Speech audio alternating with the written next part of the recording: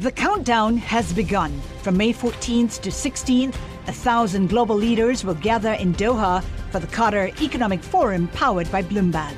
Join heads of state, influential ministers, and leading CEOs to make new connections, gain unique insights, and uncover valuable opportunities in one of the world's most rapidly rising regions. Request your invite for this exclusive event at QatarEconomicForum.com. Now, from our nation's capital, this is Bloomberg Sound On. Those people who live in these four regions are becoming our citizens forever. We all expected this.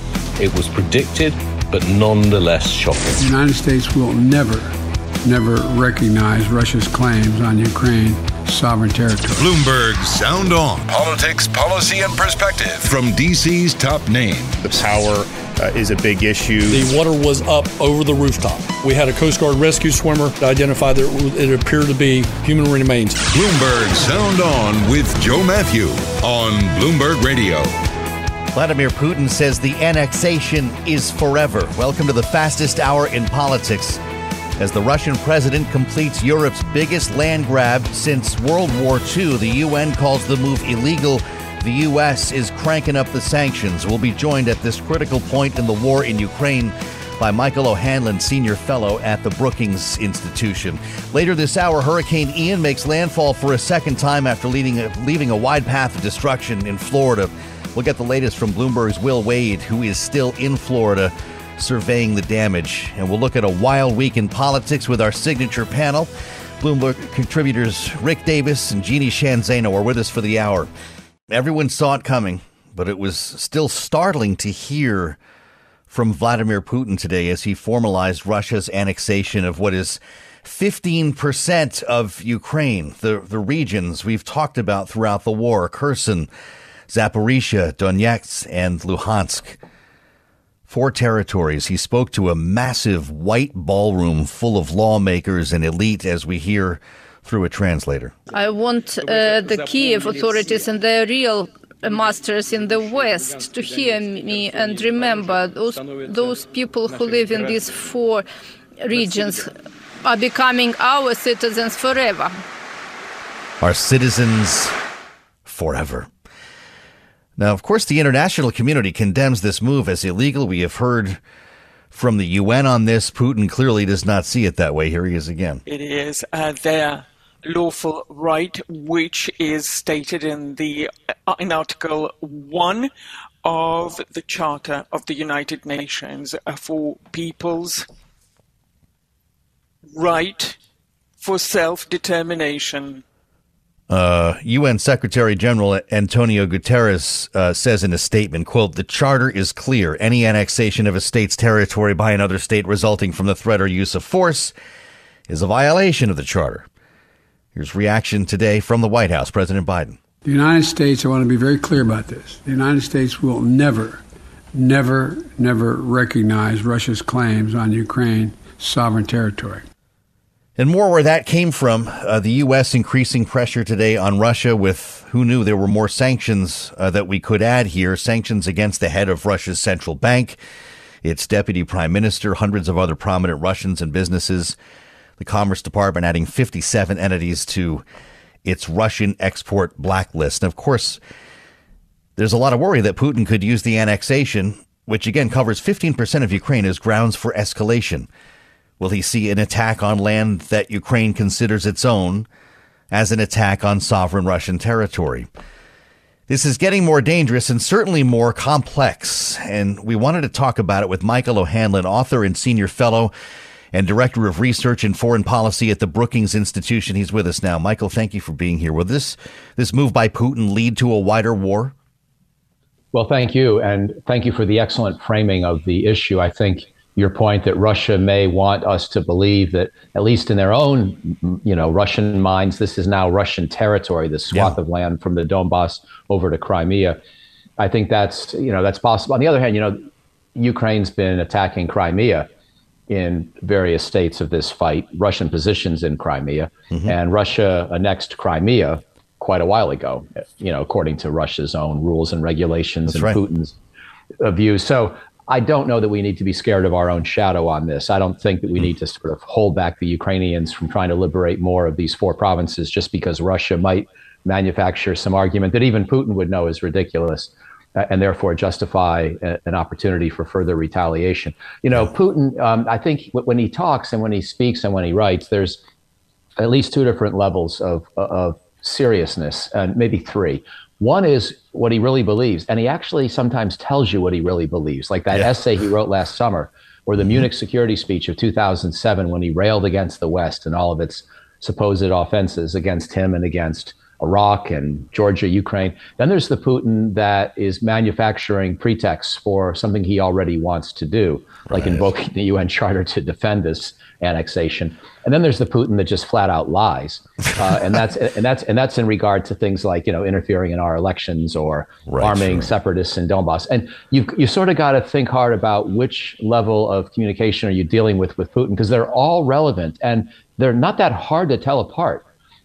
You know, but of course he's trying to use them all in a way that's confusing, and at least maybe for his own people and for some wavering countries around the world, maybe they're not as sure about. And they were all in that speech today. All 3 of those Putins you mentioned had played a role in this address. But you mentioned Crimea. That's interesting. This was informed by what he did in Crimea. How is it different? Well, it's different in the sense that, you know, if you're going to have a good old fashioned high school or college debate or something like that, you could put pretty smart people on each side of the Crimea issue as to whose it should rightly be, and have a good long conversation without having to bring in Russian duplicity. Would never justify the way Putin took it in 2014, of course, but you could certainly argue that historically, if you go back centuries, Crimea was occupied by the Ottoman Turks for a while, and it just had a much more complicated role in Russian and Ukrainian history than some central parts of the country. Beyond the case to be made, though, I wonder, does it end differently? You know, this is actually Crimea. Annexing Crimea worked out pretty well for Putin. There were some sanctions, but he didn't really have to face that much opposition. They've got tanks on the ground this time around. Yeah, in addition to the fact that Crimea has a lot of Russians and Russian speakers and a lot of history with Russia, and was given by Khrushchev to Ukraine just sort of as an internal rearrangement within the Soviet Union when it didn't really matter. The 4 provinces that Putin's just grabbed or claimed to grab, they historically have had a lot of pro-Russian and Russian-speaking populations, but this is a completely manufactured argument compared to Crimea, where, you know, I obviously didn't support what he did in Crimea, but you could sort of see the case for not what he did, but for a referendum that would allow citizens of Crimea to choose between Russia and Ukraine. That might have been a close call. Yeah, sure. But not so much with these 4 regions. I mean, the separatists in certain parts of Donbass in the east are in Russia-friendly territory. But especially given what's happened these last few years and these last few months, I just don't think there's any argument that Putin can make that these 4 provinces belong with Russia. So I guess that's an even more stark offense against sovereignty and against the UN Charter, what he's just done this week. Michael, what do you think of the sanctions, the response today? Clearly, they kind of had this in their pocket for the next shoe to drop. And I just ask myself every time, you know, we thought we had done everything we could. Why didn't we front load the sanctions more? Because it certainly didn't slow down Vladimir Putin the way we did it. Yeah, you're right. What else do we have in our pocket, by the way?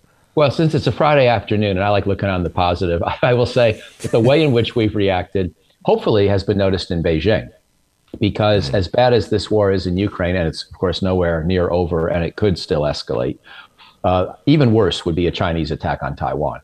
And even though it turns out we didn't have a full range of sanctions conceptualized in advance, and you're right, we should have done better. And I did some writing about this 2 or 3 years ago in which I argued for having that kind of a range of sanctions in better place, and also some better resilience in the West so we could withstand the counter reaction, you know, whether it's from Russia or China. Nonetheless, you know, it's been pretty painful for Russia to see that they're basically not getting any high-tech goods from anywhere on the planet, even from China. And I hope the Chinese themselves have noticed that, if they ever attack Taiwan, it might take us a while to figure out how to decouple from them economically. And in some ways, it would hurt us just as much as it hurt them. But we would do it because we in the West still have a certain amount of backbone and principle. Well, we're still ratcheting up things on the military side, too. It's not just the sanctions. Jake Sullivan today said we might consider sending tanks.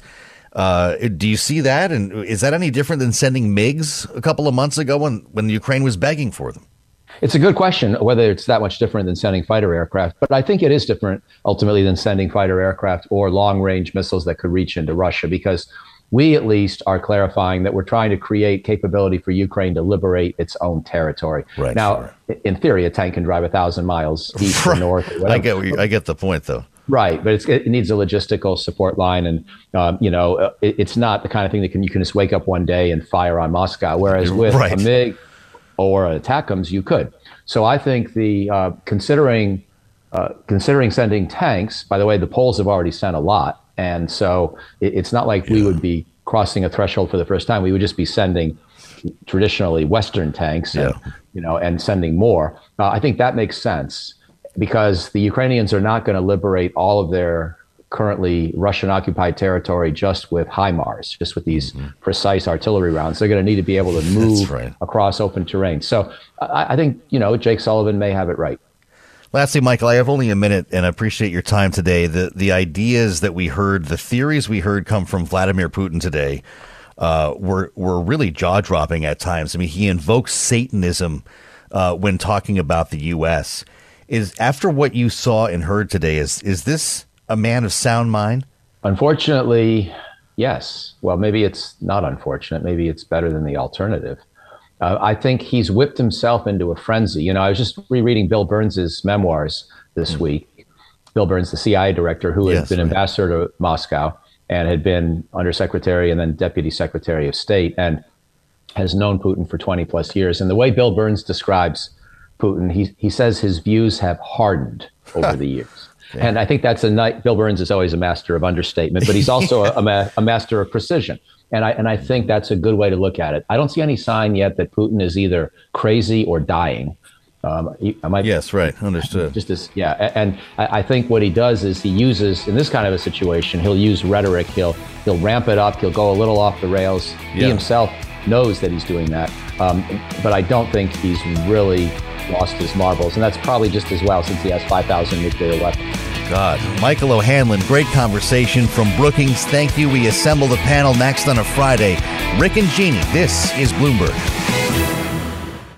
The countdown has begun. From May 14th to 16th, 1,000 global leaders will gather in Doha for the Qatar Economic Forum powered by Bloomberg.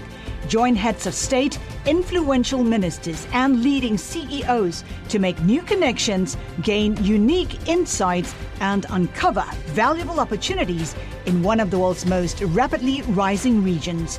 Request your invite for this exclusive event at QatarEconomicForum.com.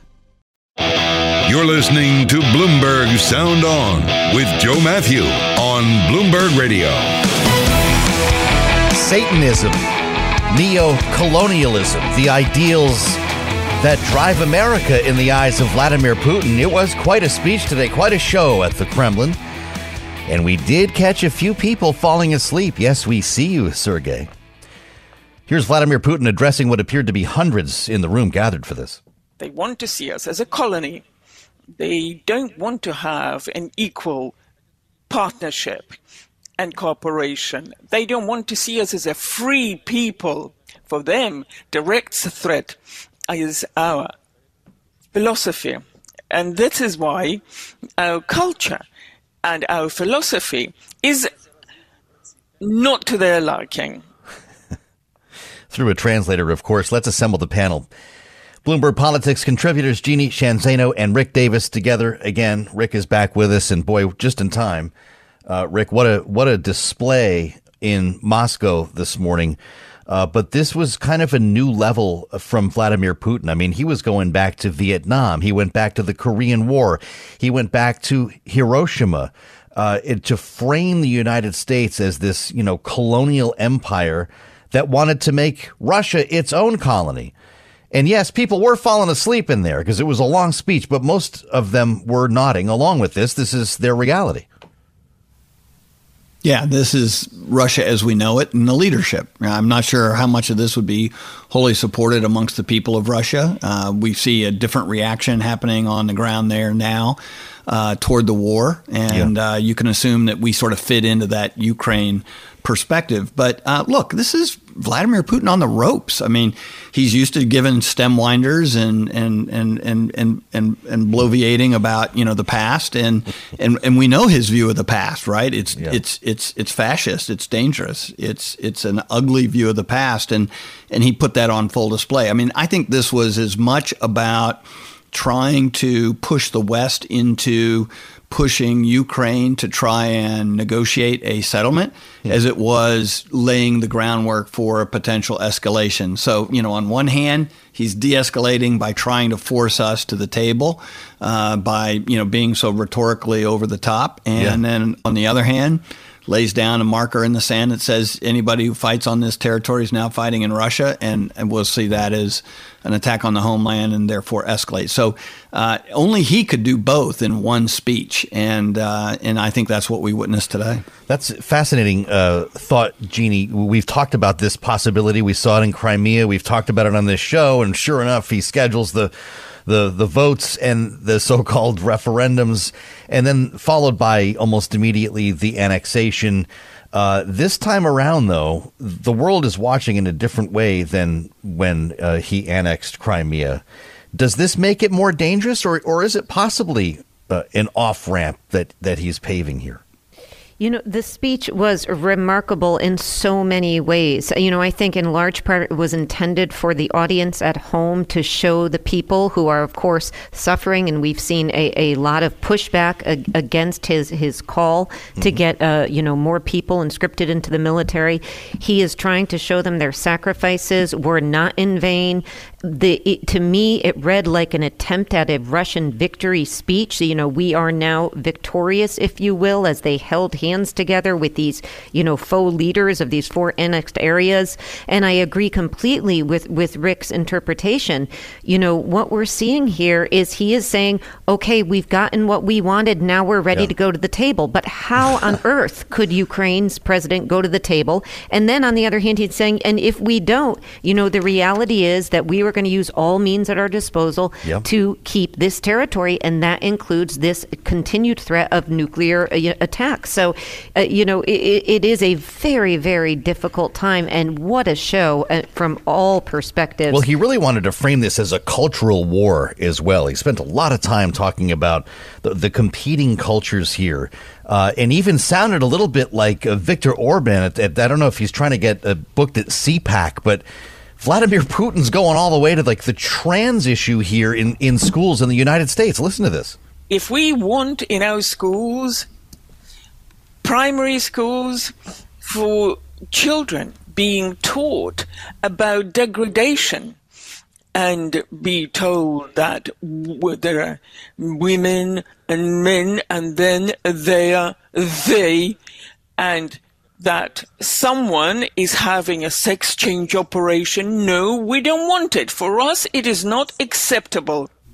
This is really getting out there, Rick. Who is he talking to? Probably Tucker Carlson. Is that it? He wants to go on Fox News. Tucker might be a speechwriter.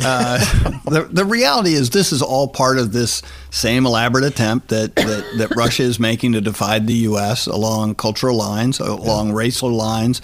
I mean, we've been learning even this week that there have been all kinds of efforts, by the Russian Disinformation Bureau to try and penetrate what's happening in our midterm elections. I mean, this is a constant struggle for truth, and Vladimir Putin is the master of the lie. And so I think that part of what this speech should do is galvanize the West, not divide it, and empower them to realize that this is not going to stop in Ukraine, right? We're focused on Ukraine. We want the free people of Ukraine to prevail.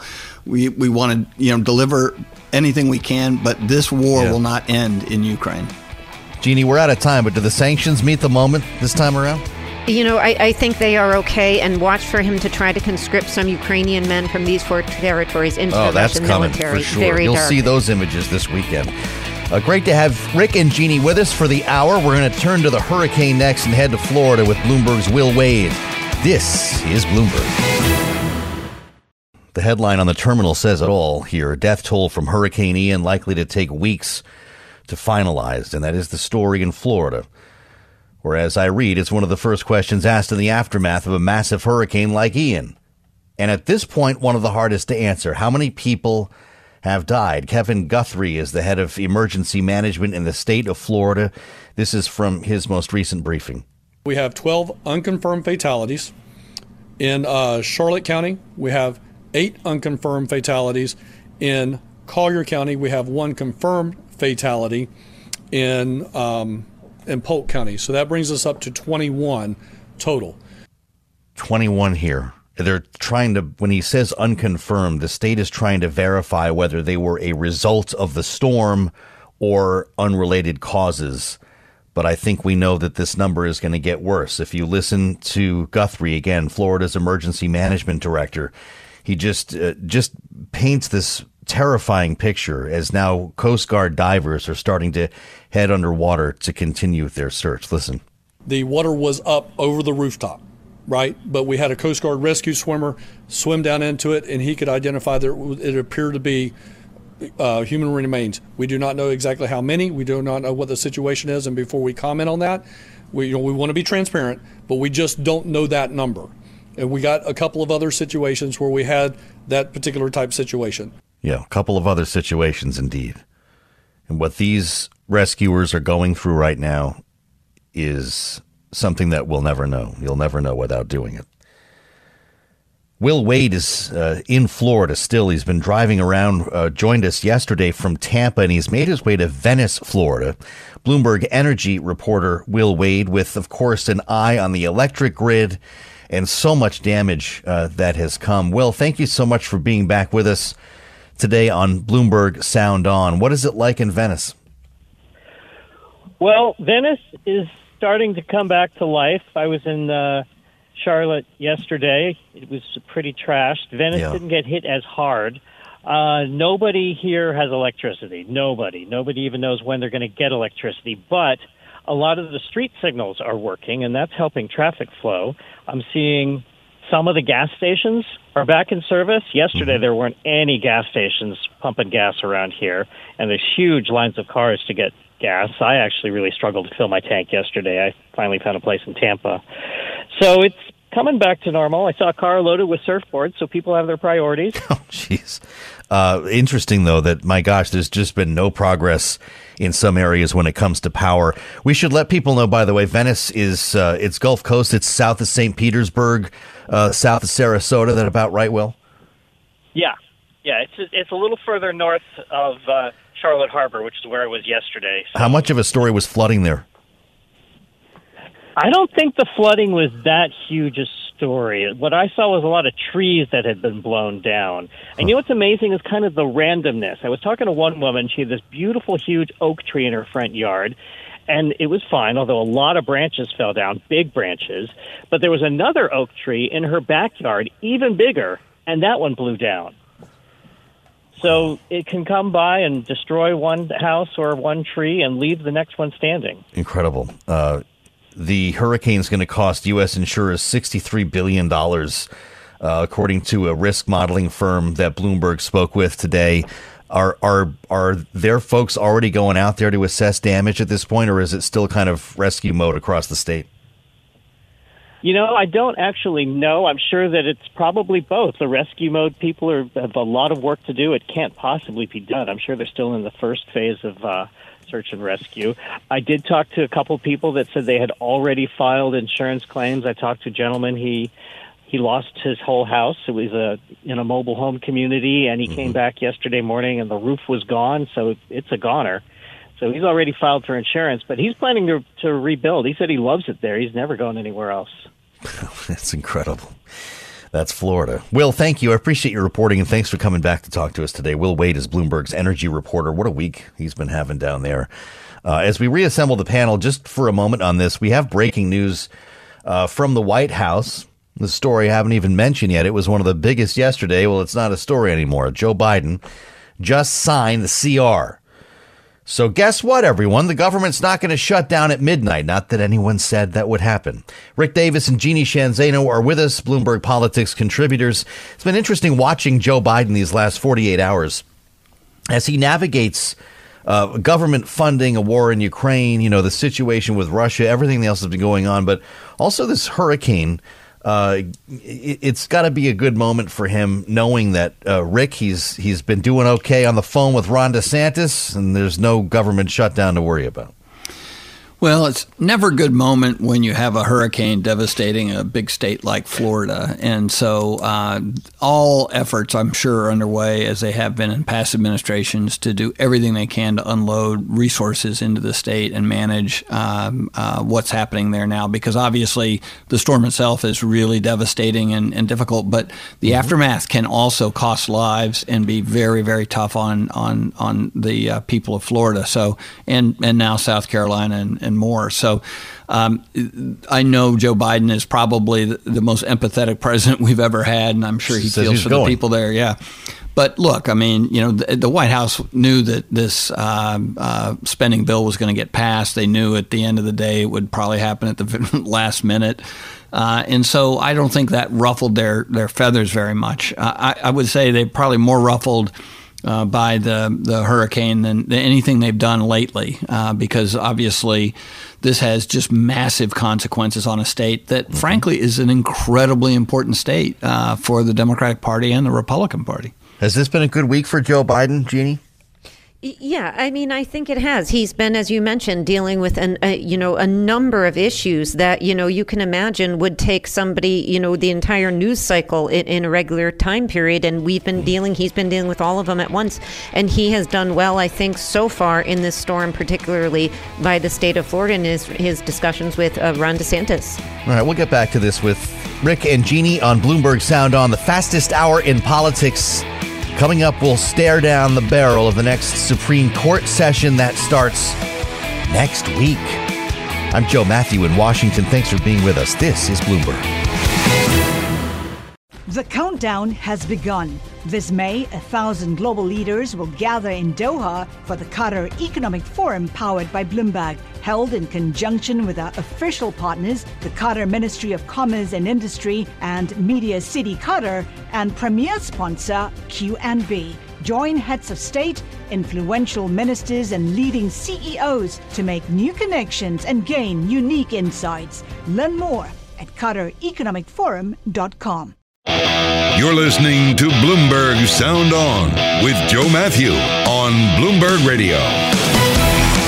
President Biden says he is going to Florida and Puerto Rico. We don't have details from the White House on these trips, and I suspect that they'll be announced with relatively little notice, as we just don't have a sense of when it'll even be safe for him to go to Florida, never mind not get in the way. Puerto Rico is a whole other matter, though, and a much more complex travel assignment for the White House staff. We reassembled the panel with Jeannie Sheehan Zaino and Rick Davis, Bloomberg Politics contributors, our signature panel. Jeannie, I wonder how important it is for Joe Biden to make both of those trips. And namely, obviously, Florida is going to be done pretty quickly, I'd say, in the next week or two. But Puerto Rico is another matter and something that he needs to make good on now that he's put it out there. That's right. It's important he go to both, and it is going to be really difficult for him, particularly, as you mentioned, to make that Puerto Rico trip and to do it safely. And of course, always leaders, as they go into these situations, have got to be careful that they are not impeding any sort of rescue missions or any of the efforts down there. So I know the Florida one he will be able to do, as you said, quickly. I think the Puerto Rico one is a little bit more difficult. And then, of course, we are hearing some really, really difficult signs out of Cuba as well. And so, he has not said anything about going there. He will not be going there. He's not going to go there, but there are a lot of protests down there. And, people have been really violently hurt in the last week by this storm. Well, I bet you Jim McGovern would like to get back down there as soon as possible. But, Rick, when you think about that trip to Puerto Rico, the first thing that pops into everyone's mind is Donald Trump throwing paper towels. There's more than the logistical challenges here. There are the political ones. How does he prepare to make that a trip that works for him?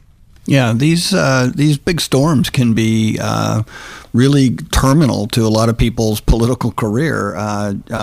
Remind everybody about George Bush and Katrina. It was the beginning of the end of his presidency. You look at what happened to Chris Christie when he hugged That's right. President Obama when he came there and sort of ended his national ambitions. So yeah, it's fraught with political trouble, and yet I think this president probably more than any other he's been around such a long time. As vice president for 8 years, he's visited so many of these kind of challenging environments that I think in this case experience will be very meaningful for him. And look, you can't do any worse than his predecessor, Trump, throwing paper towels and things like that into a crowd. And this, of course, is after he'd already beat up the people of Puerto Rico by insisting that he wasn't going to spend any federal resources on their recovery. So this will be a snap compared to what they've experienced in the most recent past. Yeah, I guess the comparison is favorable. I want to ask you both about next week, and that's, of course, the new term of the Supreme Court. And there's a lot involved here. Today, though, it was the investiture ceremony for, of course, the new Justice, Ketanji Brown Jackson, as you hear now, walking out onto the steps of the Supreme Court with the Chief Justice. And they spent some time, making small talk while they had their pictures taken, John Roberts. Then he peeled off, and her husband met her there for a couple of photos as well. They made their way off. And where she was sworn in already, this was the sort of formal ceremony. And then things begin on Monday with, of course, Justice Jackson involved here. And we've talked a bit about this new term that starts on Monday. Jeannie, there is, coming off of what nobody could have predicted this year, particularly with the Roe ruling. There are a lot of concerns about what we might learn this time. What is important to you as you look ahead?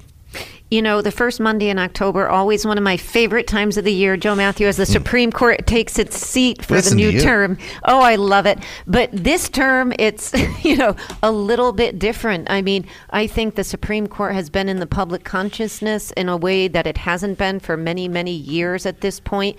Yeah. We are facing, less than 6 weeks to the midterm in which their last term's decision in the Dobbs case is going to hang over what happens in that midterm. So, I think as we look with a new justice, as you mentioned there, I don't think we're going to see, quite frankly, much of a shift. I think we're going to see a lot of 6-3 decisions are going to be continuing. Mm-hmm. And we shouldn't forget that they have already accepted and are going to hear some really politically fraught cases, including this one. Yeah, this one on elections, which promises, if they do go 6-3, as some people expect, to really change the way we do elections in this country. I have to admit, I thought as the academic here at the table that you would have pointed to the use of affirmative action in college admissions. That's going to reverberate across the country either way. Yeah, that is. And of course, that also raises a question about whether they respect their own precedents or not as they look at issues of affirmative action. So that's one of several big cases they have coming up this term. We're going to be talking a lot more about the Supreme Court, it seems like, in the months ahead here, Rick. This is yet another sort of third rail when you consider affirmative action coming off the term they just had. Yeah, you're absolutely right. I mean, these guys have found a way to work themselves into the political lexicon of America, right? You used to think that, the Supreme Court would sort of function in a political way, that they were behind the pearly gates of justice. And, really those things were sort of torn down by this last term, where they entered into so many very, very fraught political debates. And this is, I think, a little less charged than last year, but nonetheless will have a pretty significant impact. And these kinds of cases you were talking about, affirmative action, Jeannie's, talking about these voting rights laws governing voting rights and giving absolute control by the legislatures. I mean, they have a significant impact on how things happen in this country functionally. So these aren't just esoteric things that the Supreme Court are doing and not going to affect everyday lives. Yeah, it's pretty amazing. I mean, just October is going to be packed here, Jeannie. How important will it be for the country to get used to Justice Ketanji Brown Jackson? It's been a minute since we've had a new justice, obviously. That brings us back to the last president here. And it's something that so many people have looked forward to. Are we beyond that point of this story here? And she's going to become, part of this thing we call the Supreme Court, or will she stand out and draw more attention as an individual? She is a formidable justice, and she, is the first female African-American on the court. She is, answering the hopes and prayers of so many Americans as she takes this important seat. She's going to be there an awfully long time. One of the things we haven't talked about is the fact that despite the president's promise to think about reforming the court, there's been very little discussion of that in the administration. So no sort of decisions, as you will, in terms of, whether to allow these people to mandatory retirement, those kinds of things. So she will be there for many, many years. And, she's entering a court where she will be in the clear minority. And so also entering a court in which, the American public is really questioning the legitimacy of this institution. 4 out of 10 Americans feeling like it is an institution that is run by politics versus objective law. That's a big problem for the court. Wow, we heard the Chief Justice try to walk it back this summer, but even his own Justice, Elena Kagan, said she disagreed with him on that. Pretty remarkable. Rick, I guess maybe a better way to ask that question is, as an historic member and newest addition to the court, will she be under a greater spotlight as a new justice and as an historic one? It's hard to tell at this point. There's been so much change on the Supreme Court over the last few years that, you're going to need sharp elbows to get noticed in this court. There are going to be a lot of new justices who are going to be fighting for the ability to write opinions and stake out turf. The reality, based on a 6-3 split of the court, is if she's going to write any opinions, they'll be in a minority. So I think this court is so new that it's going to be a while before American public really gets a sense of the court. Obviously, there's a really negative reaction to the court's last term, worst numbers than I've seen in the court in 35 years. And so this court has to make decisions as to whether it is going to become more engaged with the public in order to kind of repair that damage, because that damage speaks to the credibility that the court has and its rulings and the impact the rulings have in society. In the past, they've been sacrosanct. I'm not sure they can count on that now. The Voting Rights Act, Clean Water Act case, and the race-conscious admissions, or if you will, affirmative action at some universities will all be heard in October.